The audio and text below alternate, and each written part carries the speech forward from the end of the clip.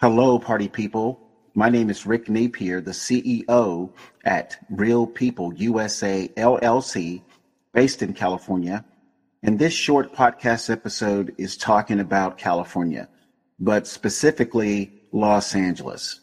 Los Angeles is a world-class American city, but California Democrat politicians treat us like we are in China, and it must stop. I must tell listeners what is happening in Los Angeles. Democrat politicians, they have Republicans running around chasing all these different issues, chasing COVID mandates, chasing green energy, fighting for the Second Amendment, fighting against transgenderism in school. But the real thing that Democrat politicians really want, no one is focusing on it. And that's the reason why Democrat politicians are winning the battle.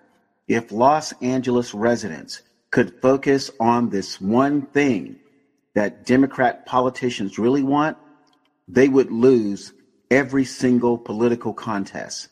So with the few months remaining before the general election, Real People USA is looking to help political candidates still in the race to focus on one thing that the Democrats want, but they don't want Republicans to know about it.